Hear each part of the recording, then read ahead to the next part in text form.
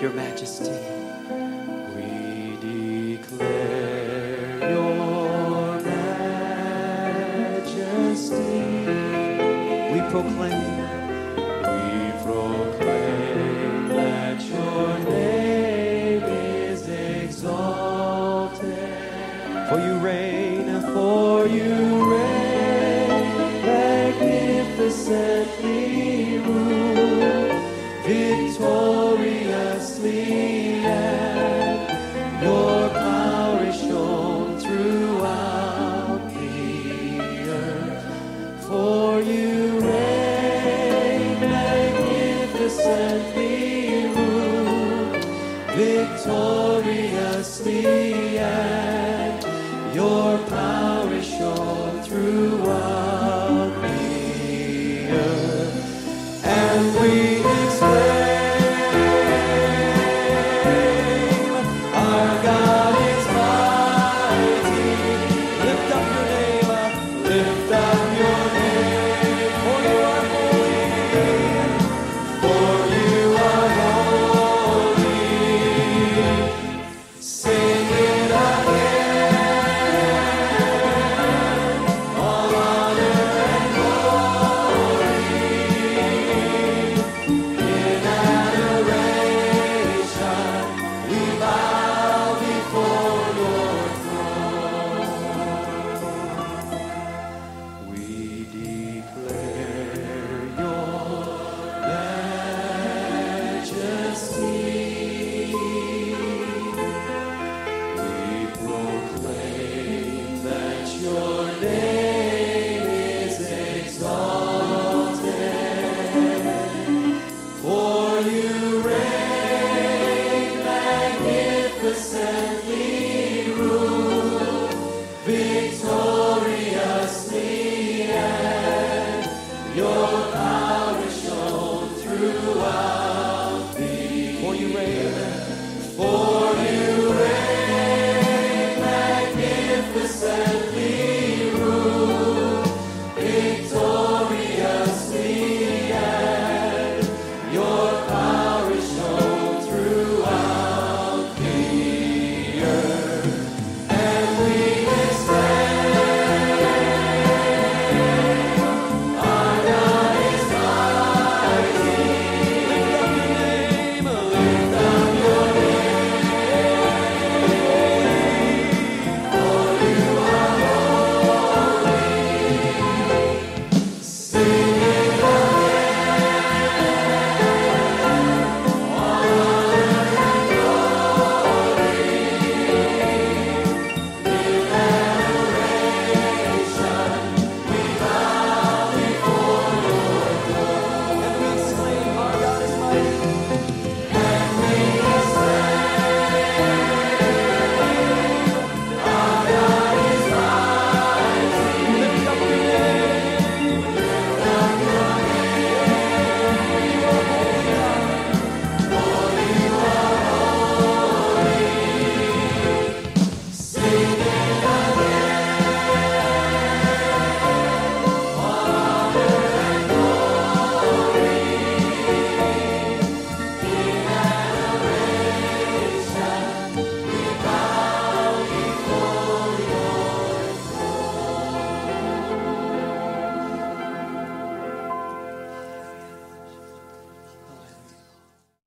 Hallelujah, Father.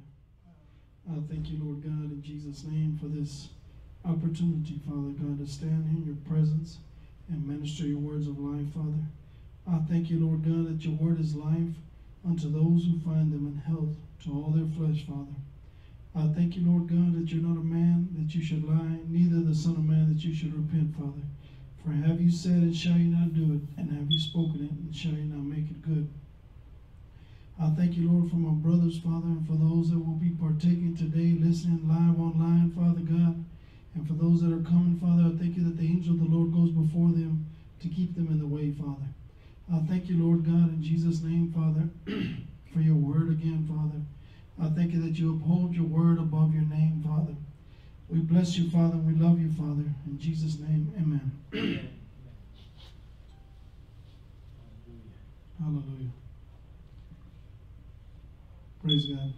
God. You know, I was thinking about something. You know how they have this thing called the Black Lives Matter, right? Oh, no. And the interesting thing about that is that Joshua, in Joshua chapter 5, right? Hallelujah.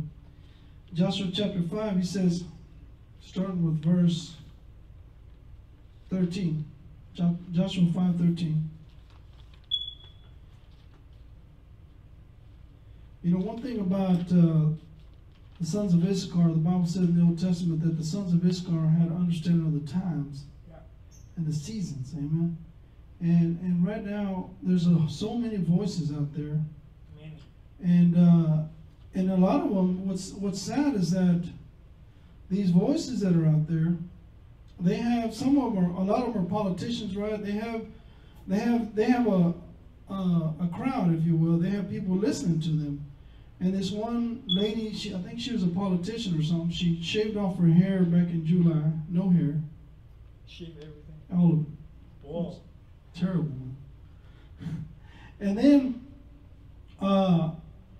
she says in the article, it said that she made the statement about, we don't need to stop the unrest. In other words, keep on doing what y'all are doing, so that pressure, right? So the government will acknowledge us and give us what we want, if you will. And why she won? Why they won? Well, I don't know. But the point is that people are hearing that, right? People that don't know anything about this understanding of the times that we live in, right? They're just out there following any, if you will, as it says in the Ephesians chapter 4, you know, having itching ears, you know, just carried about with every wind of doctrine, whether that's coming from people that are preaching the Word of God and teaching the Word of God, or even in the world. The world is teaching, right? They're teaching the people things, right? How to be unruly, right? And how to disrespect authority everywhere they go. And yesterday I was out at this property that I go to photograph, and this first time I had been out there where I saw the signs that said, how does it say? No, it didn't say no trespassing. It just says something to the effect, you know, don't get on the land. Well, I thought it was talking about the strip in between, because they have all these electrical poles, right? And so there's that, and then there's the other side that's all wooded, right? And so I went on in there, and I was setting up some water for the birds and stuff. And then about 30 minutes later, I was in the truck.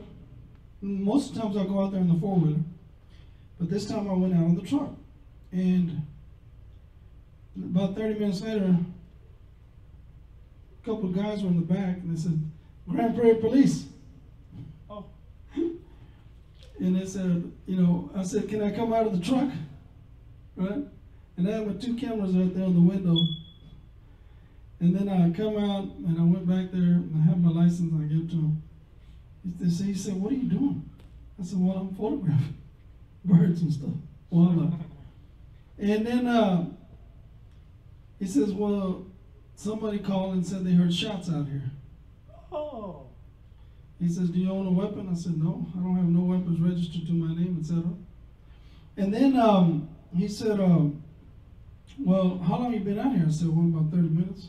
And he goes, So anyway, he said, well, can I search the vehicles? I said, yeah, go look. You know, I just had my cameras and stuff in there. Well, he finished searching, and while he was searching, I was talking to the other officer.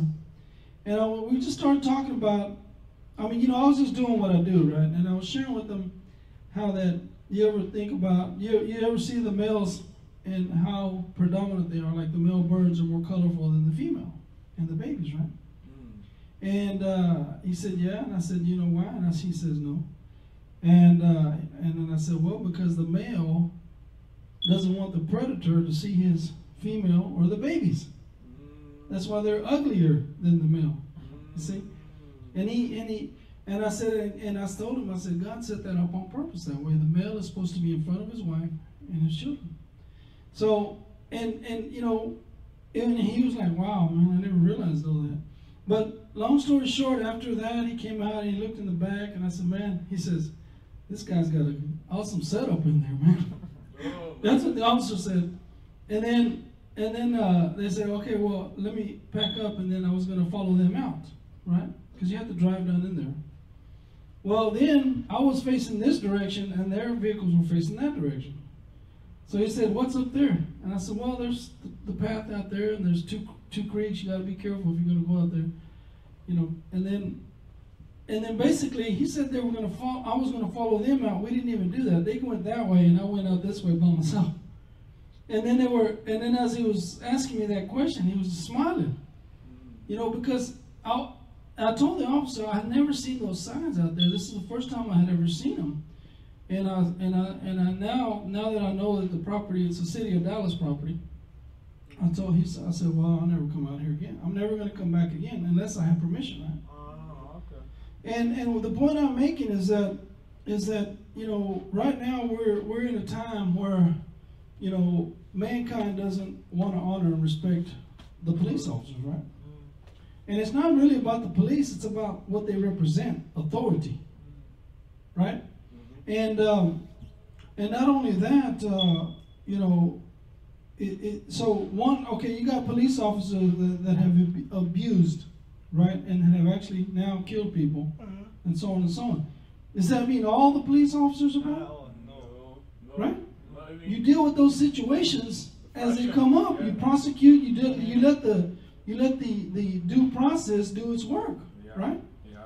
And then I was talking this about my son last night, and I was telling my son, I said, so it would be like a father, right, that's abusive to his wife and abusive to his children. Does that mean all fathers are bad? No. Transfer of aggression. You understand what I'm saying? And so the thing is, though, humanity is looking for a reason to rebel. Give me an excuse, right, to cross the line and act a fool and destroy property and steal and do all these things that are out of order and nothing but chaos. So the enemy, and it's interesting now, is that you have more women now coming up in authority in these high-profile positions, right? And there's a scripture in Isaiah. The principle is that woe to the nation that where women are rulers, right? See, in other words, God didn't bring the male out because he's better than the female. He didn't put him out front because he's better than the female, right? Or he's more... It's just organizatory. That's right. He didn't do this just to say that the male is better than the female, right? Or that he's smarter than the female, or he can do it better than the female. That has nothing to do with it. He did it because he's a God of order. And everything that he set up, for example, all these animals and the way they operate, the way the earth operates, the way the moon operates, the sun operates, the stars, everything came from order. All these avenues, the animals and so on, all they can do is do what they're supposed to do. They don't break rank. They don't break authority. They only submit to authority. It's mankind that had the power of choice to make a choice to serve God or not, right? But the other side of this is that we have an enemy that's been sowing seed in our hearts from the day that you were born, man, right? Incorruptible seed, right? I mean, corruptible seed. And that seed, now in humanity's lives, they're reaping the harvest of that corruptible seed, right? So now, if we go back, I was saying all that because I was talking to that officer about we can't have order if we don't have authority, man. Somebody's got to be out there maintaining the laws and the boundaries and stuff. And this is what y'all do, you know. I was encouraging them, you know, that you guys are doing an important part, right? But I thought about, you know, what the enemy is trying to do, obviously, is always get us in a place of division, right? He always wants us to get, because if we get united, then we are a greater force in the earth to do the will of God in the earth and bring, as the scripture says, on earth as it is in heaven, the government of God from that heavenly place down here and bringing and taking dominion in the land, right? So in Joshua 14, so like I said, you got all these cliques, right? You got your Black Lives Matter, you know, you got, you know, all these organizations that are involved in their own thing, and so if you're not a part of our organization, then we have a problem with you, right? If same thing in the Democrats and the Republicans, you know, everybody has their own little cliques. They're missing the point, right? Is that we're supposed to be the United States, but we're the divided states. And what did Jesus say? Every kingdom, every house divided against itself will not stand.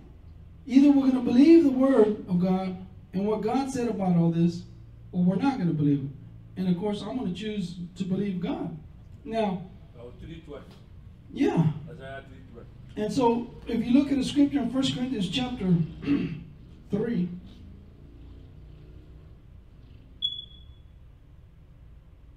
he says, "And our brethren could not speak unto you as unto spiritual, but as unto carnal, even as unto babes in Christ." The word carnal here is the word sarkikos, the works of the flesh. "Even as unto babes is napios, infants in Christ. I have fed you with milk and not with meat, for hitherto you were not able to bear it, neither yet now are ye able." So we see a similar writing in Hebrews chapter 5, right, where he says, "But strong meat belongs to them who are full age," right? "Even those who by reason of use have their senses," which is a part of your emotional realm, which is your soul, "exercised to discern both good and evil." Your senses are now in harmony with your spirit, and you can pick up what's not of God and what's of God. Okay? And this is because of the word of God. Now, he told them, verse 3, "You are yet carnal. For whereas there's among you envying," okay, envying means excitement of mind, ardor, fervor of spirit, jealousy, malice, evil. So envying and strife.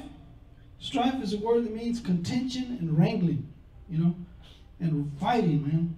And then it says here, strife, and then divisions.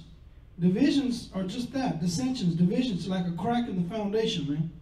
Right? The foundation now has a problem. And then he says, "Are you not carnal and walk as men?" In other words, you're acting just like the world, body of Christ, when you allow yourself to get into this state of mind, when you say, "I'm of this camp, I'm a Baptist, so I love you as a brother, but I can't really accept the word of God from your life," right? Because you believe in tongues, we don't believe in tongues. You believe that God will heal anybody, right? I believe that. I believe that He'll heal them all, because He saved them all. Amen. Did He save everybody? Yes. Through Amen. Jesus Christ? Yes. It's a free gift, right? Anybody can accept it. No, I accept And so by the same point, He told that when they let that man down through the roof, and the Pharisees and the Sadducees were waiting to see what Jesus was going to do, and Jesus said, "What's easier to say, be healed or be forgiven?" In other words, it's the same thing. You're going to heal them all, He'll heal them all, He'll forgive them all, but you got to accept Him, right?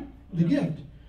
So again, this area of division that we've, humanity has allowed themselves to get into it. And I don't necessarily hold anything against them, because they don't know, right? You can explain to them the principles, but they still don't have the Spirit of God to understand these things. That's true. You see? Now, in the body of Christ, that's different. You've heard some of this, if you will, in the world, in the body of Christ. But yet you're still allowing yourself to be involved in all these little cliques, right? Now, in Joshua chapter 5:13, it says, "And it came to pass when Joshua was by Jericho, and he lifted up his eyes and looked, and behold, there stood a man over against him with his sword drawn in his hand. And Joshua went unto him and said unto him, Art thou for us or for our adversaries? And he said, Nay, or no, but as captain of the hosts of the Lord I am now come. And Joshua fell on his face to the earth and did worship, and said unto him, What saith my Lord unto his servant? So in other words, I'm not for either one of you, but I'm for the Lord. Amen? Amen. And that's the mindset that we should always have when we get encountered with these philosophies and views and principles that want to draw us in to join their cliques. No. I'm not for that, but I'm for the Lord. As for me and my house, we're going to serve God. Hallelujah. And the captain of the Lord's host said unto Joshua, Loose thy shoe from off thy foot, for the place wherein thou standest is holy. And Joshua did so. Now the point I want to make right there is that we are the temple of the Holy Ghost. Amen. Everywhere you go, man, is a sanctified place unto the Lord. Amen. You see, you have to understand what we have in this tabernacle not made with hands. We carry the presence of God everywhere we go, and in doing so, it's not just so that we can have God's presence, but God expects us to take heed to our spirit and if necessary, do a work for the Lord. You know, pray for someone, give them the word of God, you know, minister to them, serve them, love them, help them. And like that officer that I talked to yesterday, I wasn't teaching him, I wasn't telling him anything about the Bible, but I was teaching him a parable. Amen. You see, an understanding of the kingdom of God about order and how God set the male up on purpose, not because he's better than, more educated than, more trained than, you know, prettier than, or whatever, but because of order, because Satan understands order and authority. And he knows that if the authority is out of the way, then now I can come in and sow my seeds into these hearts and these people's lives. And the results are going to be tares, you see, weeds and stuff growing up in their lives. Now, I was thinking about, you know, a scripture in Psalm 107:20 says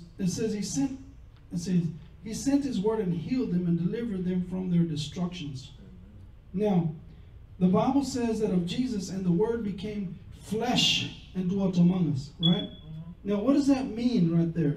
What does that mean that he became flesh? In other words, Jesus was the Word, right? Because in the beginning was the Word, and the Word was with God, and the Word was God. And then it says that the same was in the beginning. In other words, the Word was there in the beginning when God set it all up, right? Amen. So Jesus was there, and the Bible says without him was not anything made that was made. You see? So we need to understand here that God, in his desire of training and teaching us, is that so that we'll come into maturity in the things of God, of what God has for you, right? And for your family and for your loved ones and stuff. In other words, you coming into your inheritance as a fully matured son or daughter of God. Now, when you become the Word, or as Jesus, your own, the Bible says of Jesus in verse 11, 1:11, John 1:11, he came unto his own, and his own received him not. So see, in other words, when you come unto your own, they're not going to receive you. Right? Because they can't, see, the thing is that you can't recognize the things of God if you're carnal. You can't work in the spirituals and the things of God if you're carnal. For example, I was talking to my son. I said, we were talking about this, and I said, do you know what fornication is? And he kind of said no. And then I said, well, fornication is when a man has sex with a woman, or a woman with a woman, or a male with a male. It's all the same thing, right? You're violating. You're crossing the boundary. And then I said adultery is when a man is married and has sex. A man is married to a woman. Outside marriage. You see? And then I was explaining, I said, now, in either one of those two situations, those two are works of the flesh. And those individuals that claim that they're Christians, right? But that's even a problem right there. Carnal Christian is really not a right term, because Christian means to act like Christ. Yeah, if You you're see? not Christian or not. Right. So it's either you're being carnal or you're being Christian. Amen. Christian is like Christ. And I said, you can't work the things of God as a son or daughter of God if you're carnal. In other words, no amount of scripture that you know from your soul, and that's not coming forth out of your spirit, you're being carnal. In other words, you're allowing your soul to be dominated through the carnal man. So the scripture says, and they that are Christ's have crucified the affections and lust. See, in other words, when you die to yourself, you're actually not, it's not just a term that you're saying, I'm dying to myself. I'm allowing this Holy Ghost, this presence of God, this life of God to walk. I'm choosing to walk after the Spirit and not after my flesh, in other words. And I'm not allowing my soul to carry me off because I like something, how it's attractive or whatever, you know. And these are things that we have to walk in and day out consistently before God can get you to that place where now you're ready, son. This is what I prepared for you. So the scripture says in verse 12 of John 1, But as many as received him, to them gave he the power or authority to become the sons of God. Now this thing about Jesus not being received from his own, the Bible says that a prophet, Jesus said this, is without honor in his own country. Again, amongst your own kind and kin, they can't see the change. All they remember is old Joseph. You see? The way Joseph used to be. Or the way one or you or me used to be. In other words, the way we used to be before we came to know the Lord. So Jesus, in Matthew 13, 54 through 58, it says, and he was coming to his own country, and he taught them in their synagogue. Insomuch that they were astonished and said, whence hath this man this wisdom and these mighty works?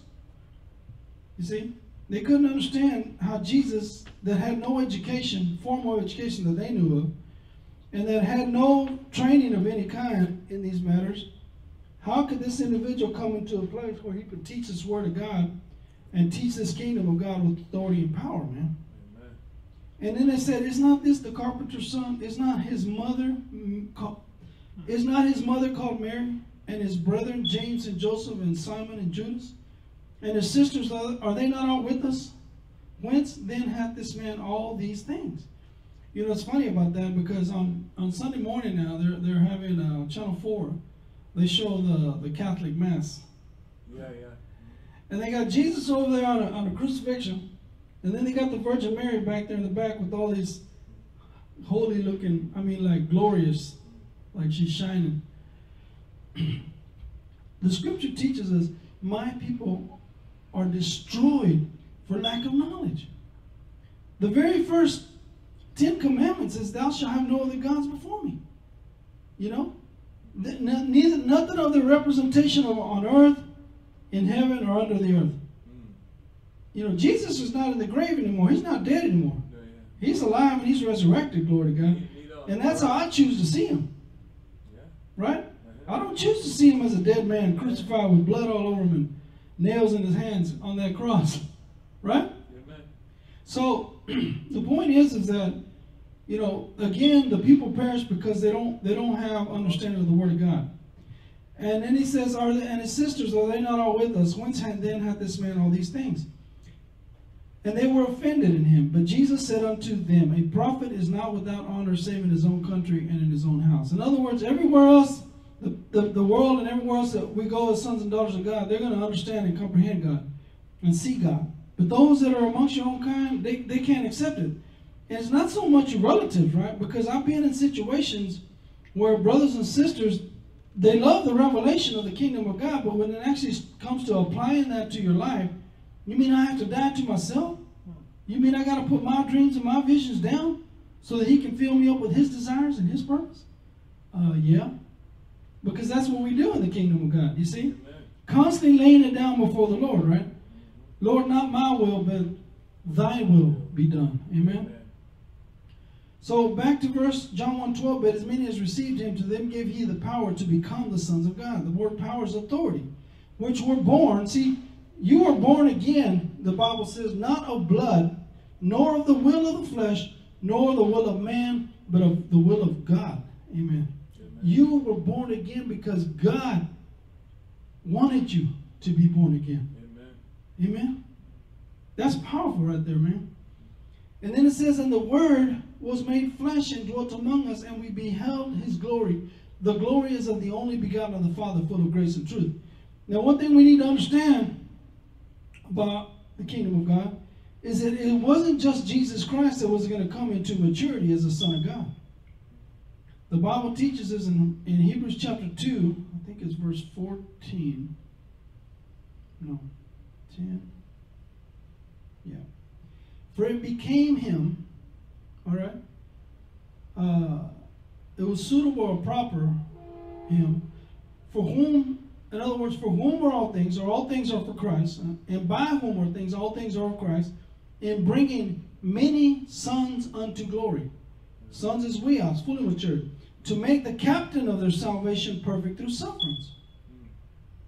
You know, last night my son, he was very, very anxious and worried about math and English. Oh my He's God.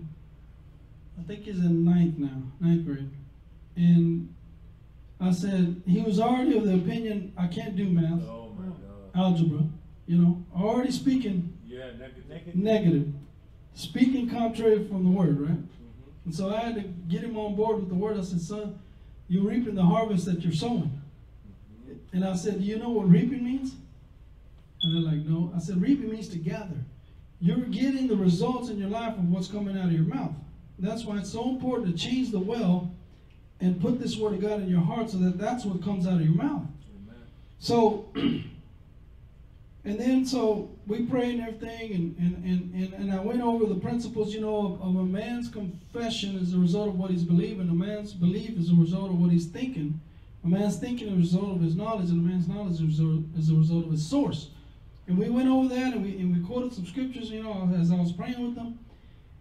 And and then it was about 4:17 in the morning. Man, I'm out, man. And Papa, I can't sleep. You see, you couldn't sleep. He's been up all this time, man. You know, because he was worried, right? And he says, can I sleep with you? And I said, yeah, come get it. But the point is that he also says to me, Papa, I want you to forgive me for being so rebellious. Amen. So, you know, God was dealing with his heart, amen. And we have to come to that place all the time, amen. When we finally realize an area of our lives that's out of order with God, and then when we see it, amen, immediately get before the Lord and repent and ask God to forgive, amen. I mean, thank you for forgiving me in Christ, amen. And so on and so on, and that's what he did, you know, and so I was glad and grateful for that. But the point is that, you know, he came to a place, amen, where he showed some maturity about this situation. Amen. And so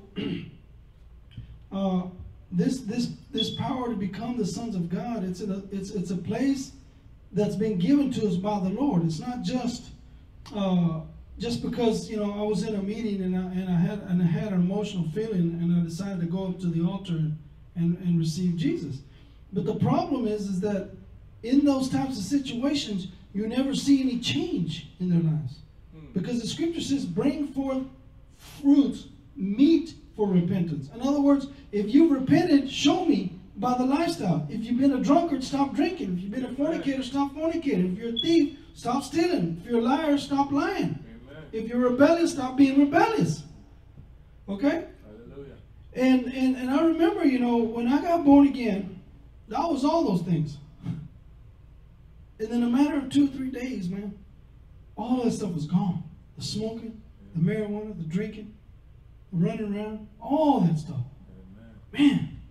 Man. And as one man, I was talking to him, one of the guys I work with, and he says, you must have really got born again. But that's the thing is that, you know, there's got to be a change in our hearts, right? And that change is always the reflection of what God is dealing with us by the Holy Ghost in our hearts to bring us back in line with him. So he sent his word and healed them. All right? Now, who is the word of God? Jesus. That's right. So he sent Jesus, you see, and healed them. Amen. Now, where is Jesus Christ? He's right here in your tabernacle, right? Forever. Amen. Now, when he sends this word and heals them, who's he sending? Jesus. The word. He's sending you. You are the carrier of God. He's sending you. He sent his word and healed them and delivered them from all their destructions. He needs you to go deliver them and bring them back into reconciliation with the Father. In other words, tell them everything's okay with God in you now. Amen. Amen? And so the point I'm making is that, and the word was made flesh and dwelt among us. That's when he's going to send you, when you're walking consistently in these things of God, and so on and so on. In other words, you're walking in maturity. And you can't expect God to bypass the principles of the process that needs to take place for us in the growing up to be sons and daughters of God. Jesus said, it says of Jesus in John chapter 10, 30-39, he says, I and my Father are one. And then the Jews took up stones again to stone him. In other words, your very own kind will want to shut your mouth and kill you because your hearts are full of hatred. Because Jesus said if you have hatred in your hearts, you're murdering. Right? In verse 32 it says, Jesus answered them, many good works have I shown you from my Father. Okay? From which of those works do you stone me? And the Jews answered him, saying, for a good work we stone thee not, but for blasphemy, because that thou, being a man, makest thyself God. Jesus answered them, is it not written in your law, I said you are gods? If he called them gods unto whom the word of God came, and the scripture cannot be broken, say ye of him whom the Father has sanctified and sent into the world, thou blasphemest, because I said I am the Son of God? And he said, Moses, I will make you born to Pharaoh. Right. So you see, when we tell the people we're sons of God, some of them are like, what do you mean? They don't understand, right? Because they're looking at it from a carnal perspective or from a worldly perspective.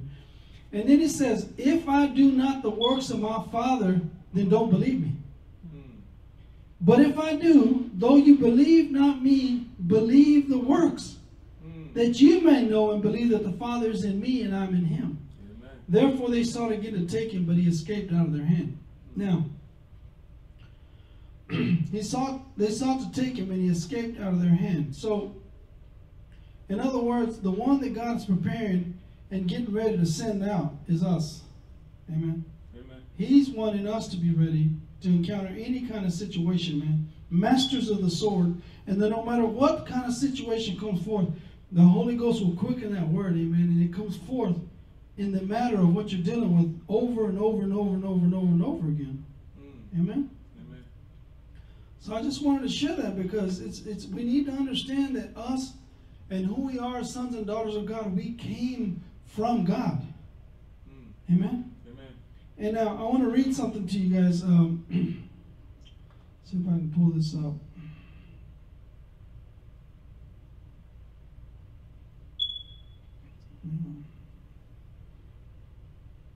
Listen to the statement. The will of the Father is the word of the Father.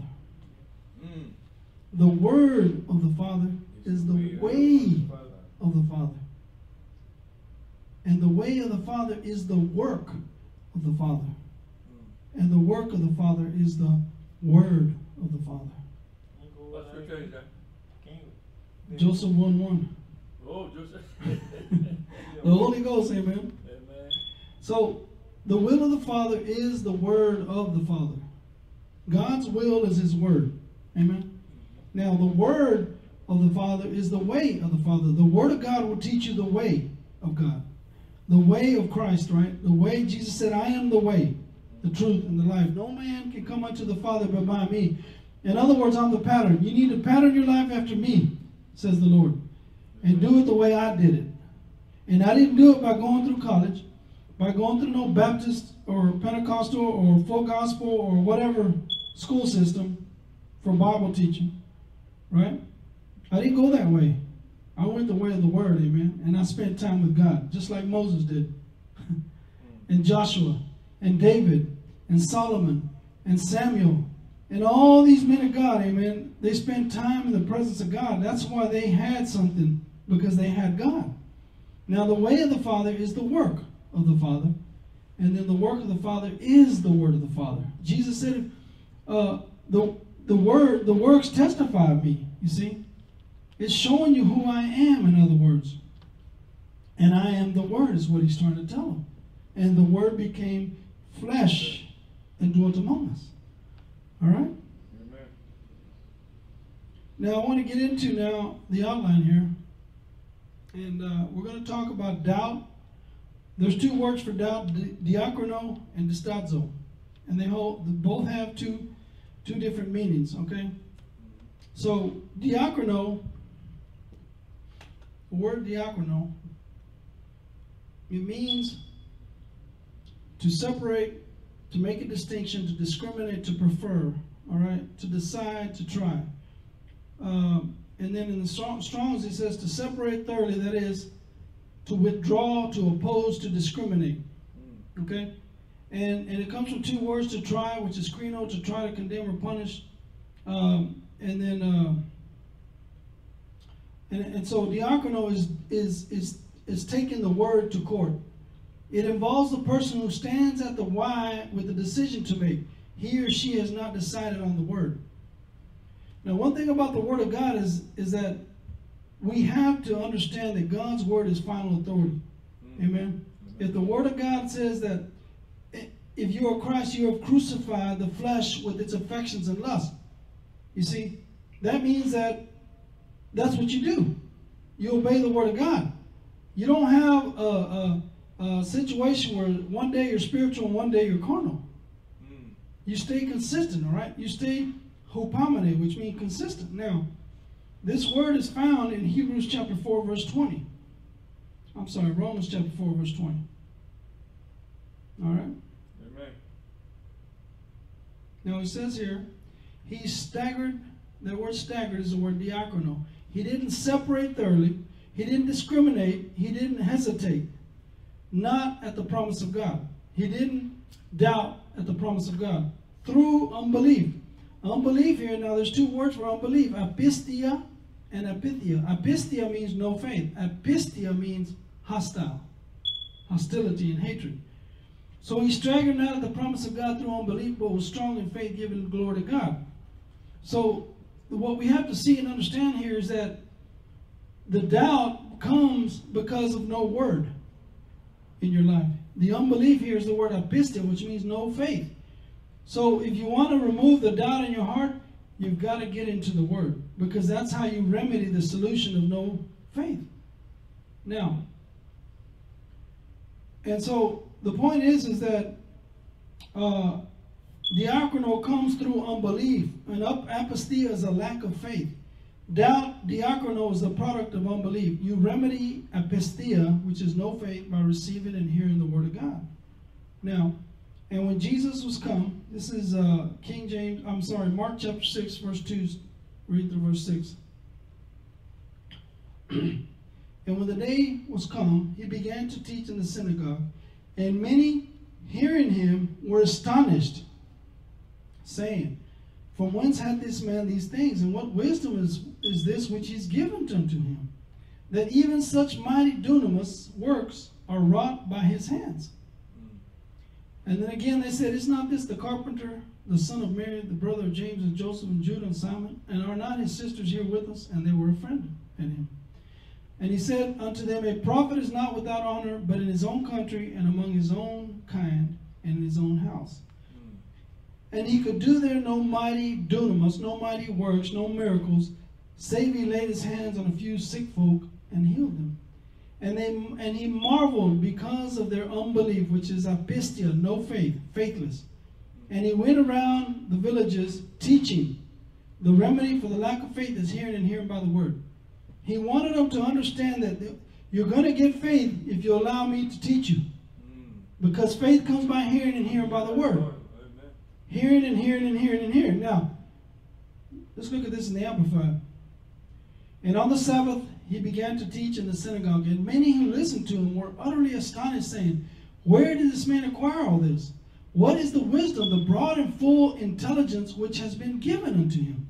What mighty works and exhibitions of power are wrought by his hands? Is not this the carpenter, the son of Mary, the brother of James and Joseph and Judas and Simon? And are not his sisters here among us? And they took offense at him and were hurt. That is, they disapproved of him, and it hindered them from acknowledging his authority. And they were caused to stumble and fall. So in other words, they wanted a reason to stumble and fall there. But Jesus said unto them, a prophet is not without honor, that is deference and reverence, except in his own country and among his relatives and in his own house. And he was not able to do even one work of power there, except he laid his hands on a few sickly people and cured them. And he marveled because of their unbelief, their lack of faith in him. And he went about among the surrounding villages and continued teaching. Amen. Amen. And so he had to bring up their faith. And right now, I believe the principle of God, right? That if the word is being sown, the only expectation from the heart of the people that are hearing these words and receiving these words of God is that their faith is going to grow. Now, what does that mean? That means we're going to come into a place where we're going to see the power of God on an unprecedented level, because why? The people have faith now. And if they have faith, they're going to receive. Amen. Amen? Now, in James chapter 1, verse 5 through verse 8, it says, if any of you lack Wisdom. to leave, that is, to fail or be absent wisdom, let him ask of God, that gives to all men liberally, bountifully, freely, and upbraideth not. That means he doesn't defame them, he doesn't rail at them, he doesn't correct, be harsh to them or taint them, not. And it shall be given him. But let him ask in faith, right? Amen. Nothing wavering. The word wavering here is the word diakono. Nothing doubting, nothing hesitating, nothing pausing. For he that wavereth, he that diakono, he that pauses, he that hesitates, he that doesn't know which decision to make, is like a wave of the sea driven with the wind and tossed. For let not that man think that he shall receive lambano, which means to take anything of the Lord. You're not going to be able to take anything. A double-minded, which is the word dipsukos, which means twice soulish, man is unstable, inconstant. You can't depend on him in all his ways. Amen. In his progress and in how he progresses. So again, the word dipsukos means twice soulish. In other words, you can't make a decision. One day you receive God and you receive the word, I'm healed. 3 days later, oh man, I thought I was healed. You start questioning the word of God. You put the word of God in court, in other words, and the verdict is guilty. But what we have to understand is that in the kingdom of God, amen, we maintain our faith toward God, right? Amen. We maintain the word of God, amen, and what it says, amen. And so, for example, my back has been bothering me, and it's been bothering me, right? And so this morning I was reading the scripture. It's in Psalm. Let me see if I can find that one real quick. Yeah, Psalms 123, 28. He says, verse 1, don't turn a deaf ear when I call you, God. If all I get from you is deafening silence, I'd be better off in the black hole. And then this is what I prayed this morning. I'm letting you know what I need, Father. Calling out for help and lifting up my arms toward your inner sanctum. Don't shove me into the same jail cell with those crooks, with those who are full-time employees of evil. They talk a good line of peace, then moonlight for the devil. Pay them back for what they've done, for how they've been bad, how bad they've been. Pay them back for their long hours in the devil's workshop, then cap it with a huge bonus. And so the point is that scripture where it says, I'm letting you know what I need. And that's what I said to the Father this morning. I'm letting you know, Father, that I'm believing according to your word, that you supply all of my needs, and I need you to relieve the pain in my back, glory to God, according to your riches and glory in Christ Jesus. Amen.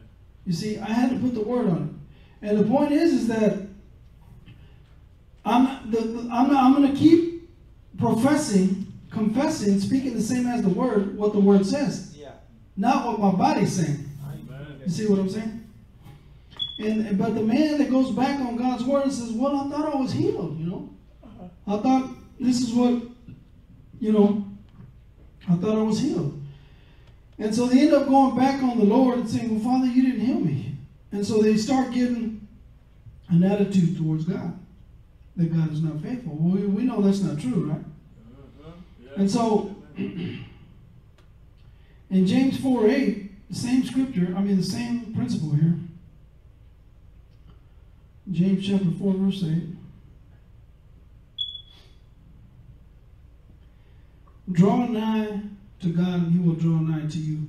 Cleanse your hands, you sinners, and purify your hearts, ye double-minded. The word double-minded, again, is the word dipsukos, two-spirited, two souls. In other words, God wants us consistent in our belief of what we believe according to the word of God. He doesn't want you saying one thing and then saying another thing that contradicts God's word. You see? And we have to understand this, is that we must stay consistent with God's word in our hearts and in our lives. And keep, professing God's word about whatever the situation is when you need him. Now, Mark 11:20 through 24. All right. Mark 11:20.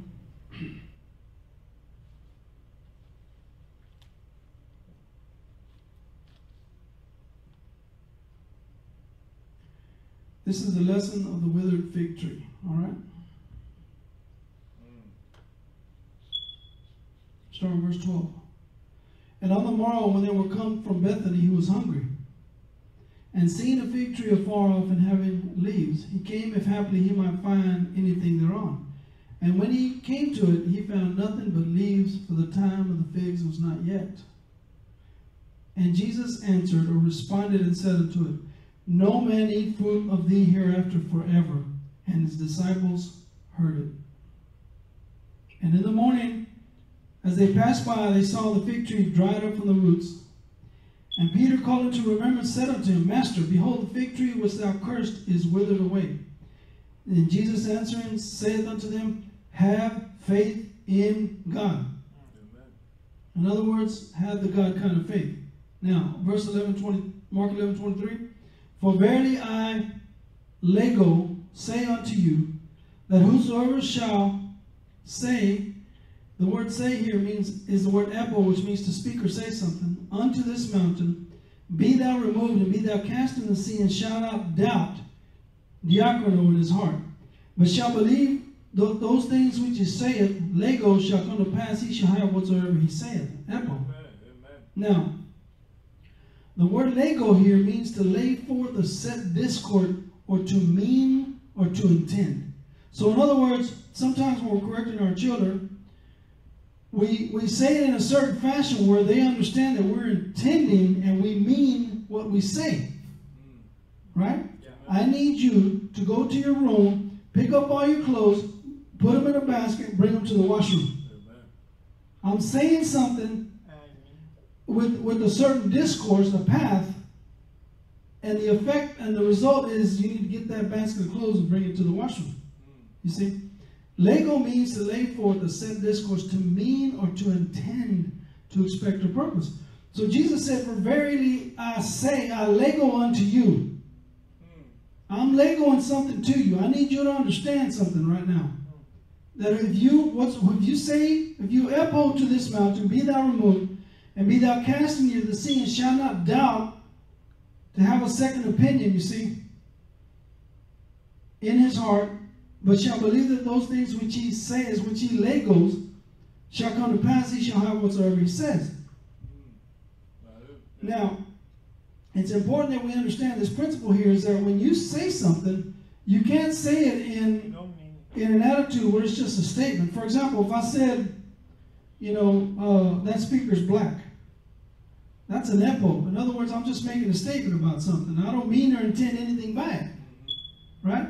But when I say, for example, as the scripture says, I'm letting you know what I need, calling out for help and lifting up my arms toward your holy sanctum. Father God, I'm calling out to you, telling you that I need relief in my back. Amen. And according to your word, you shall supply all of my needs according to your riches and glory in Christ Jesus. In other words, what I asked of the Father is what I saw in my mind, that he's bringing that relief to me. You see, I'm Legoing something unto him. And I'm saying to this mountain, to this pain, be thou removed. Amen? Amen.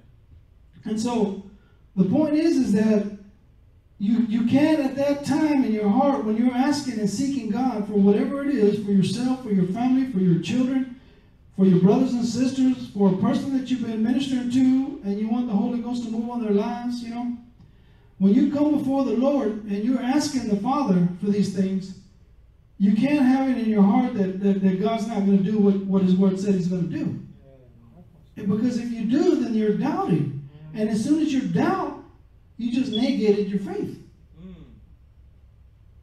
In other words, your faith just got quenched. It's like quenching a fire. Putting water on it. It's gone. So the point is that when we Lego, we have to understand what we're doing. When we're saying and asking and seeking God for something, whatever it is, then we have to believe God's word that He's going to be fulfilled. He's going to fulfill what you're asking in faith. Now, the scripture says that you're going to have them. So whatever you ask for, Jesus said you're going to have it. Amen. Right? Now, Jesus said you're going to have it. Amen. He didn't mix His words. Now, what gets rid of unbelief? Apistia. Apistia means no faith. Faith comes by hearing, and hearing by the word. What gets rid of apistia? Hearing the word. That's right. Hearing and hearing and hearing. The rhemas of God. The rhemas of the words that are coming out of your spirit, man. So the word of God tells us that faith comes by hearing and hearing by the word of God. Unbelief is a lack of faith. Yeah. So you need faith, which you get by the word. So since doubt or diakono is the child of unbelief, unbelief, for example, is like a woman who's pregnant, and the product that she produces is diakono, which is doubt. So in other words, we don't need doubt and unbelief in our hearts, amen, because we're never going to receive from God for ourselves, as I said, for our families, for our loved ones, for our brothers and sisters, and for those out there in the world. When He sends you the word to them, you're not going to receive from the Lord. And it's not about, I got faith for a new car. I got faith for more money in my bank account. I got faith for a new house. No, that's not faith. Faith is faith toward God. It's a second foundational principle. Amen. And that foundational principle has to do with you taking God at His word.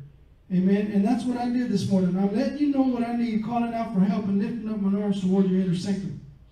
Amen. I'm letting you know, Father, this is what your word says. Amen. Amen. And I'm believing your word for what I need. Amen. So unbelief is always bringing forth and conceiving doubt, hesitation, pausing. And we don't want to doubt to survive. We have to give Him the faith which annuls Him. And here in these verses, Jesus tells us how to do it. The word doubt, he shall not doubt in his heart, is diakono. The definition of diakono is to pause, to hesitate, to be unsure, to be uncertain. Any of those words tells us that we will oppose or withdraw ourselves from our position of faith in the Word of God. So Jesus said, do not pause or do not hesitate when you're about to speak the Word. Amen. Do not pause, do not hesitate when you're about to speak the Word of God. Amen? Amen. So, there's been times when I approach someone and I'm going to give them a word, and it's just like, I'm scared. Oh. You see, already I'm doubting. Did I hear from God for them? No. See, that's it. There's no, you question might as well not even say nothing. When you're going to go bring forth the word of God, you've got to be confident that you've heard from God by faith, Yeah. and that what you're going to deliver is by faith. Amen. Amen? With no doubt in your heart. So Jesus said to not pause or hesitate when you're about to speak the word. And so diakono, or doubt, is the devil's trying to get you to doubt in your heart the very thing Jesus Christ said you will have if you don't doubt. Or diakono. Now, in the parable of the fig tree, this is where the revelation of destroying doubt is so effective. Jesus didn't walk to that fig tree and just spontaneously curse it. He didn't just say it for nothing. Right? There's people that have tried to explain this, and the point is that Jesus was teaching them something about faith here. And we know what the word says, and we know why he said it, and what he was intending to do. And that is what lego means. Now notice this. For verily I lego unto you, and then he gives you the course of action in black and white of what you took the day prior or the day before. In other words, I said to that fig tree, you're never going to produce fruit and curse from the root of it. He said a lego to that fig tree. Amen. He said a set discord of what I know is going to expect to happen because I have faith in my Father and the one I'm asking him. Amen. So now lego says I'm going to speak out of my mouth the very course of action that I intend or purpose with my heart to see to come to pass. So disciples, I'm going to say from my mouth to this fig tree the course of action that I'm going to set my course. And speak from my mouth the very thing that I intend, that I purpose to come to pass. Because I believe that in my heart that when I say it, it's going to come. It's going to get done or come to pass. Now they didn't know all that. And so Jesus said unto them, behold, the fig tree is withered away. That's what Peter said. And Jesus said, I'm going to show you the same course of action. I'm going to show you the same discourse, the same path that I took to get that fruit tree, that fig tree, to wither away. So, whoever will just speak to this mountain and command it to be removed and to be gone out of their lives and refuses to hesitate within their heart, that means refuses to be unsure, refuses to pause within their heart, that man is going to receive the very thing that he intended to receive if they believe me. Amen. It's like I was telling you a while ago, we didn't get just born again for nothing.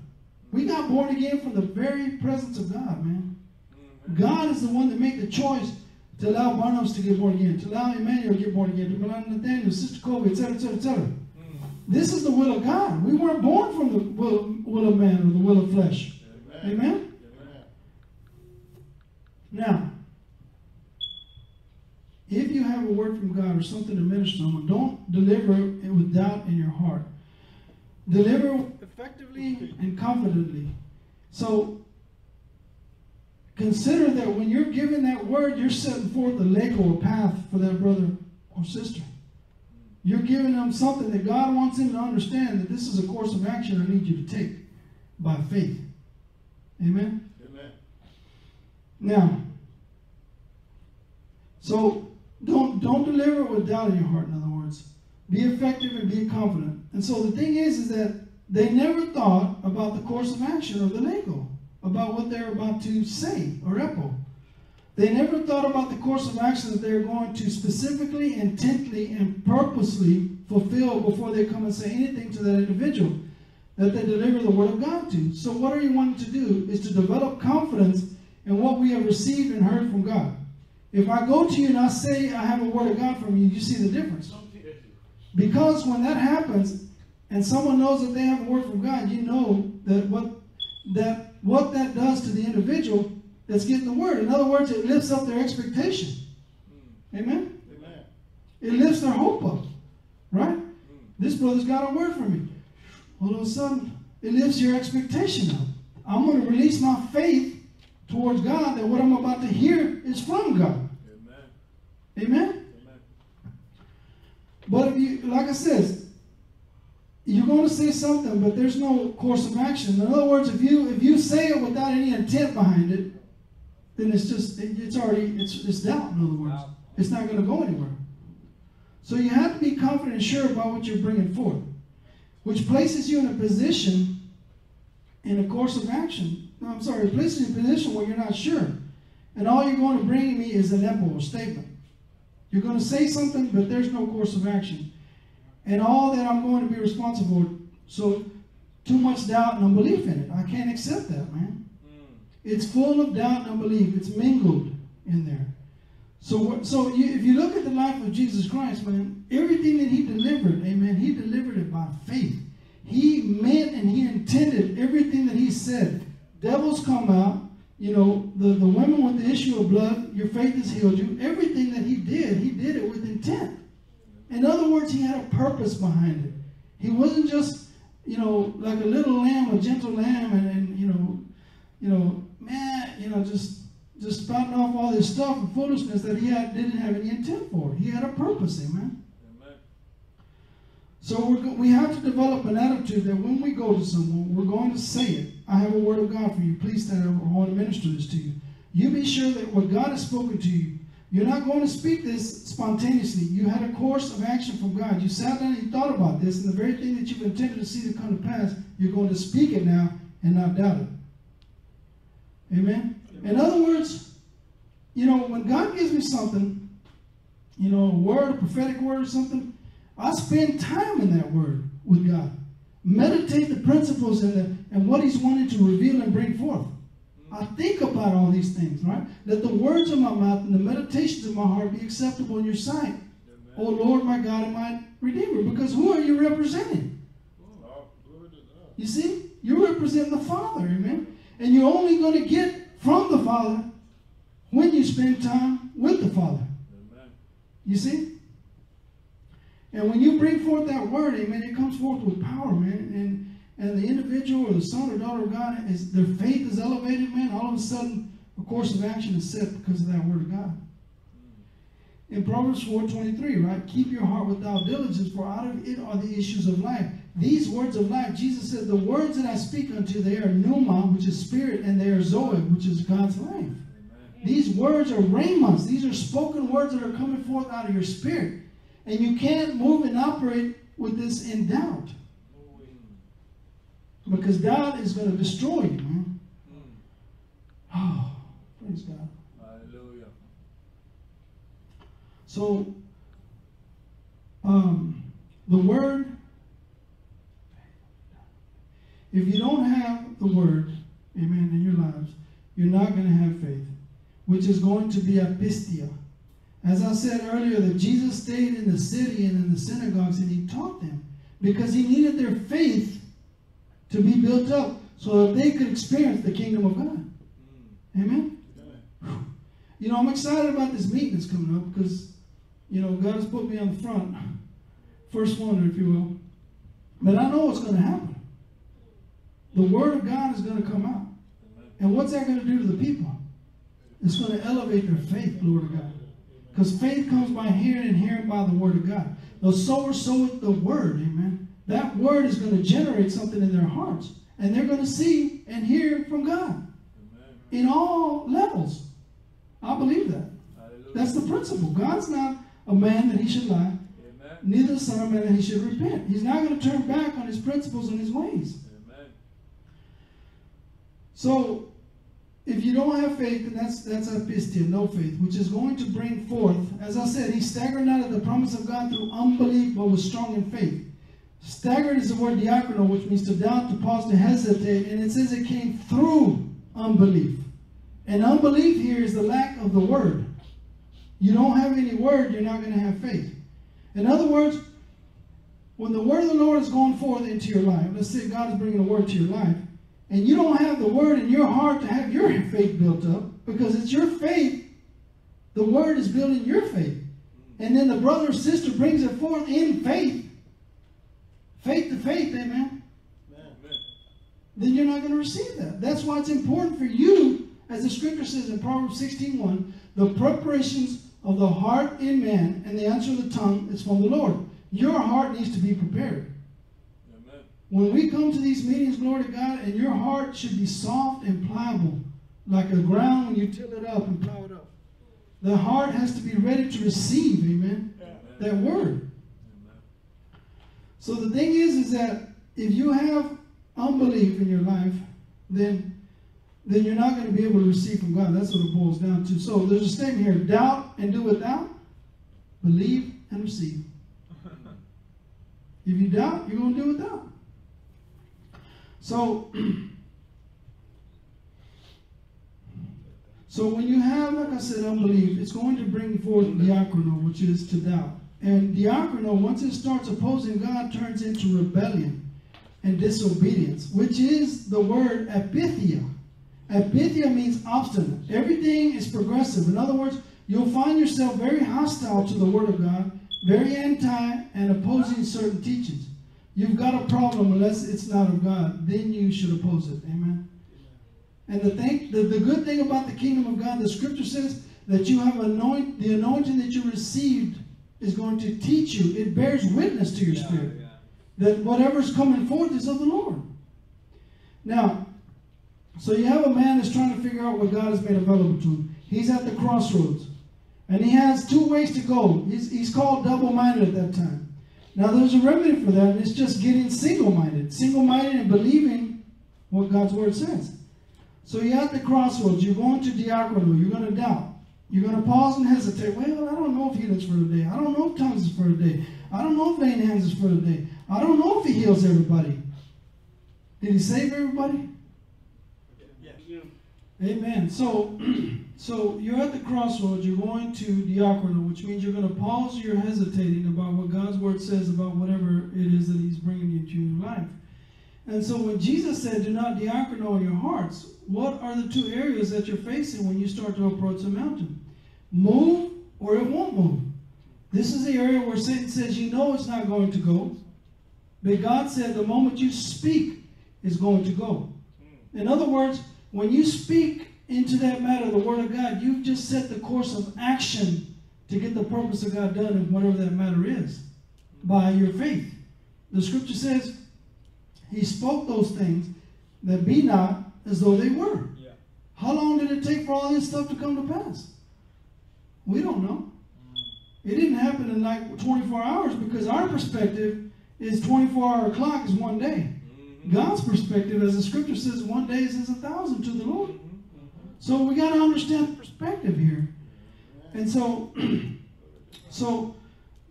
like I said, Satan's going to come and begin to minister that seed of doubt. Amen. But God says the moment you speak it, it's got to go. And you're walking toward their mouth trying to figure out if you believe it or not. You're trying, like I said, you may as well forget that one because you've already injected doubt into the situation. You know that you're unsure the moment you said it. I know the Word of God says it, and I'm going to go through with the ritual, and if something happens, well, all right.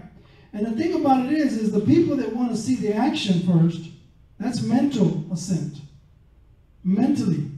But the people that says, I don't need to see it, I believe it, that's faith. That's of God, amen. That's the way of God. So, and if it doesn't happen, we haven't lost anything anyway. That's what people say when they're in doubt. It's stuff that's so watered down, so milquetoast, that they're not going to believe or receive anything from God. And the thing about it is, as the title of this outline is that some worship, some doubted. Some received it, right? And it says in Hebrews chapter 4, verse 2. Verse 3.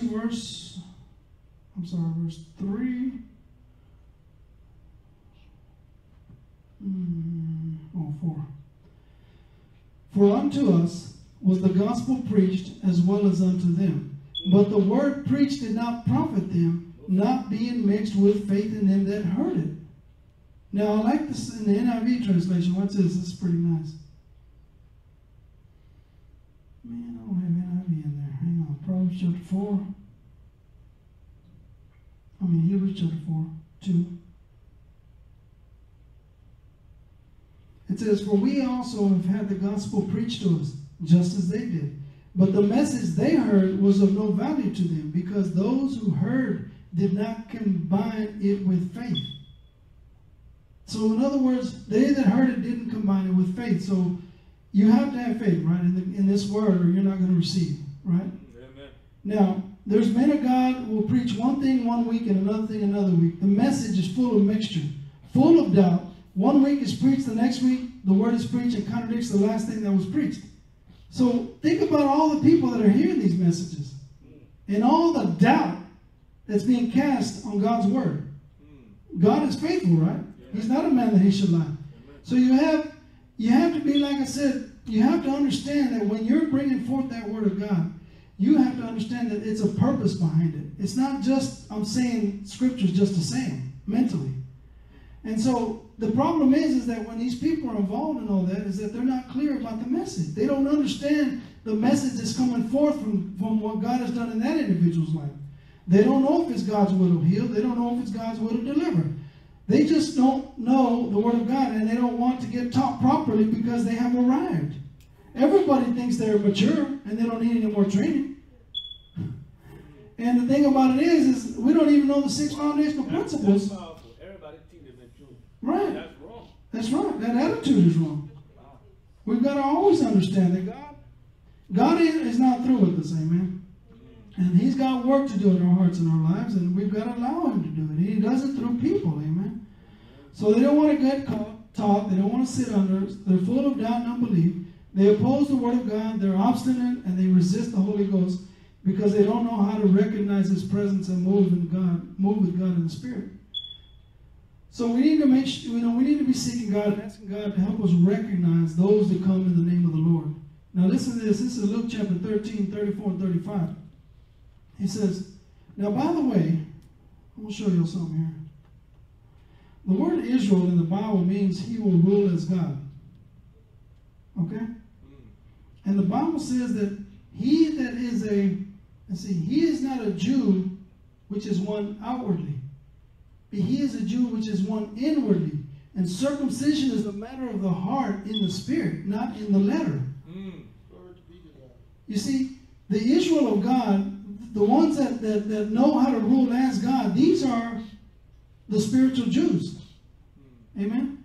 And those are the ones that are moving by faith toward God. Those are the ones that are cutting the flesh from their lives. Amen? Just like the foreskin was cut. It's a symbol of what was going to happen in the spirit. Amen? So, in Luke 13, 34 and 35, let me find this so I can read this definition to you. Luke 13, 34. All right. Now, Jerusalem, listen to this. Jerusalem means set ye double peace. Look at that, man. You get more by multiplying, right? 1 plus 1 is okay, but 2 times 2 is even better. So it says here, set ye double peace. Amen. That's what Jerusalem means. And so, again, the Israel of God are those that know how to rule as God in the earth. So the scripture says of Jesus in Isaiah chapter 9, 6 and 7, in the King James. It says, for unto us a child is born, unto us a son is given. So there's a lot of glory when a baby's born, right? But it's going to take a lot of work to get that baby mature. It's only when he comes to maturity that now that he can be given responsibilities, now we can rejoice. So talking about Jesus, for unto us a child is born. There was a lot of glory in the fact that he was born and came into the earth. But he still wasn't ready. He had to be processed. He had to learn obedience by the things he suffered, the scripture says. So unto us a son is given. So in other words, when we come into our inheritance and our maturity in the Lord, now the Father can give you back to the people, to the earth. And the government shall be upon his shoulder, and his name shall be called Wonderful Counselor, the Mighty God, the Everlasting Father, the Prince of Peace. And of the increase of his government, his rule, he will rule as God, and peace there shall be no end. Amen. You see, so the peace of God comes because of the government of God in your life. So, like I said, Jerusalem means set ye double peace. God wants double anointing, double strength, double power, double governments, if you will, in our lives and everything that we're doing. You got your governor of your spirit working hand in hand with Jesus Christ and the Holy Ghost, which is moving by the will of the Father. So he said in 1334, Jerusalem, Jerusalem, which kills the prophets and stones those that are sent unto you. How often would I have gathered your children together as a hen doth gather her brood under her wings, and you would not. Behold, your house is left unto you desolate. And verily I say unto you, you shall, verily I lego unto you, is the word say there. He said in the discourse, you shall not see me until the time come when they shall say, blessed is he that comes in the name of the Lord. In other words, we can't recognize or see Jesus Christ in his true governments of what he is to the body of Christ unless we see those that God is sending to us. Because then we begin to understand the kingdom of God and how God operates and what he wants on earth to be just like it is in heaven. The government of God, right? Amen. Hallelujah. One more thing here is that, where's that scripture that talks about the times of restitution? Does anybody know where that is? Times of restitution. Times of restitution.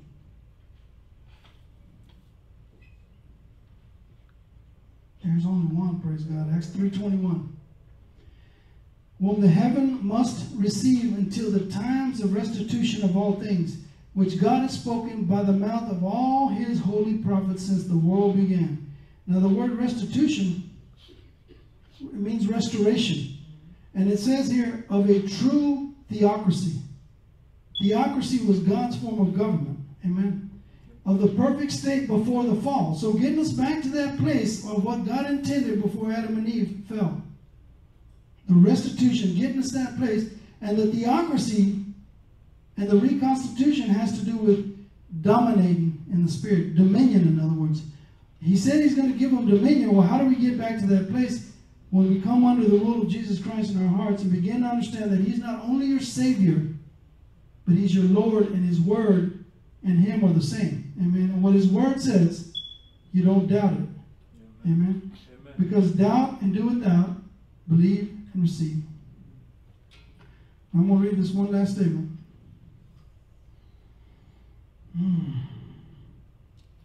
The will of the Father is the word of the Father. Amen. The word of the Father is the way of the Father. The way of the Father is the work of the Father. And the work of the Father is the word of the Father. The will, the word, the way, the work. Amen. Hallelujah. Any questions? I have one question, but it may not be to you alone, but maybe open for everyone about giving prophet. I don't know how you see this one. Sometimes we have faith, and our faith do shake sometimes. Most time, right?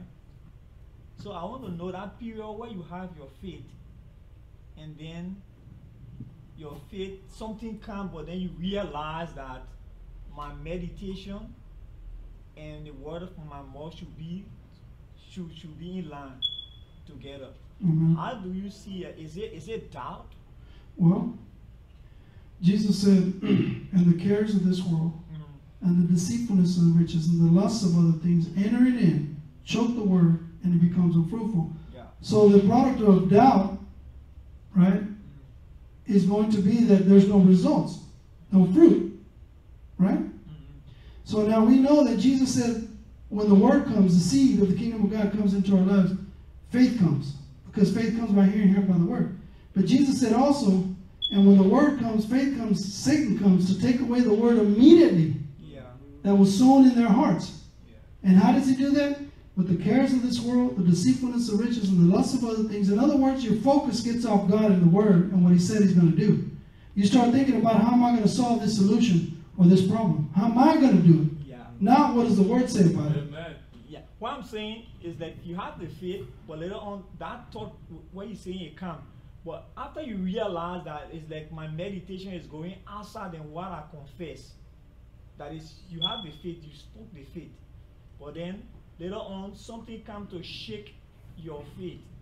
But later on, you realize, no, I must keep saying, I must keep believing what I said with my mouth. Well, the In whole that thing, period, right? how do you see it? Well, the whole thing is about being consistent, right? Yeah. You know, regardless of what I go through, you know, in my life, you know, I still have to believe God's word. So the principle is, see the kingdom of God. See, take the kingdom of God, because the violent take it by force, and hold. See, take, and hold. You've got to hold, which means you've got to maintain your ground. Yeah. So if we were in a battle, right, Yeah. with somebody physically, and we're using bows and arrows, No, we would have to maintain the ground, right? Our tents, our loved ones, right? And because if not, the enemy's going to come and take it. So we got to maintain, in other words. Hallelujah, Father. I thank you, Lord, for this opportunity, Father, to bring forth the bread of life. Amen. I thank you for your principles and your ways, Father God. I thank you, Lord God, that Moses knew your ways, the children of Israel knew your acts, Father God. And I thank you, Lord, for your word, for your spirit right now in our lives. And I thank you for the faith that's being built up in our hearts, oh God, and understanding how you operate, Father God, and understanding that when we bring forth your word in our lives, in our families' lives, and our brothers and sisters, we have to intend, we have to have purpose behind it. And we must not doubt in our hearts, Father God. And I pray right now, Father God, you begin to recover us, Father God, from any doubt or any unbelief in our hearts, Father God, and cause us to turn back, Father God, to the true glory of your word, Father God, and taking you at what you say in your word. For it is written, Father, that you are not a man that you should lie, neither the son of man that you should repent. For have you said, and shall you not do it? And have you spoken it, and shall you not make it good? Thank you, Father God, for this opportunity. We bless you, we love you. In Jesus' name, amen. Amen. Hallelujah. Amen. Bless your name, Jesus.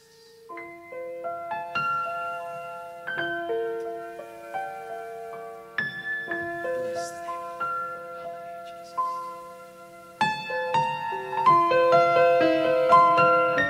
Just express your praise to the Lord. Hallelujah, Jesus. Praise you, Lord.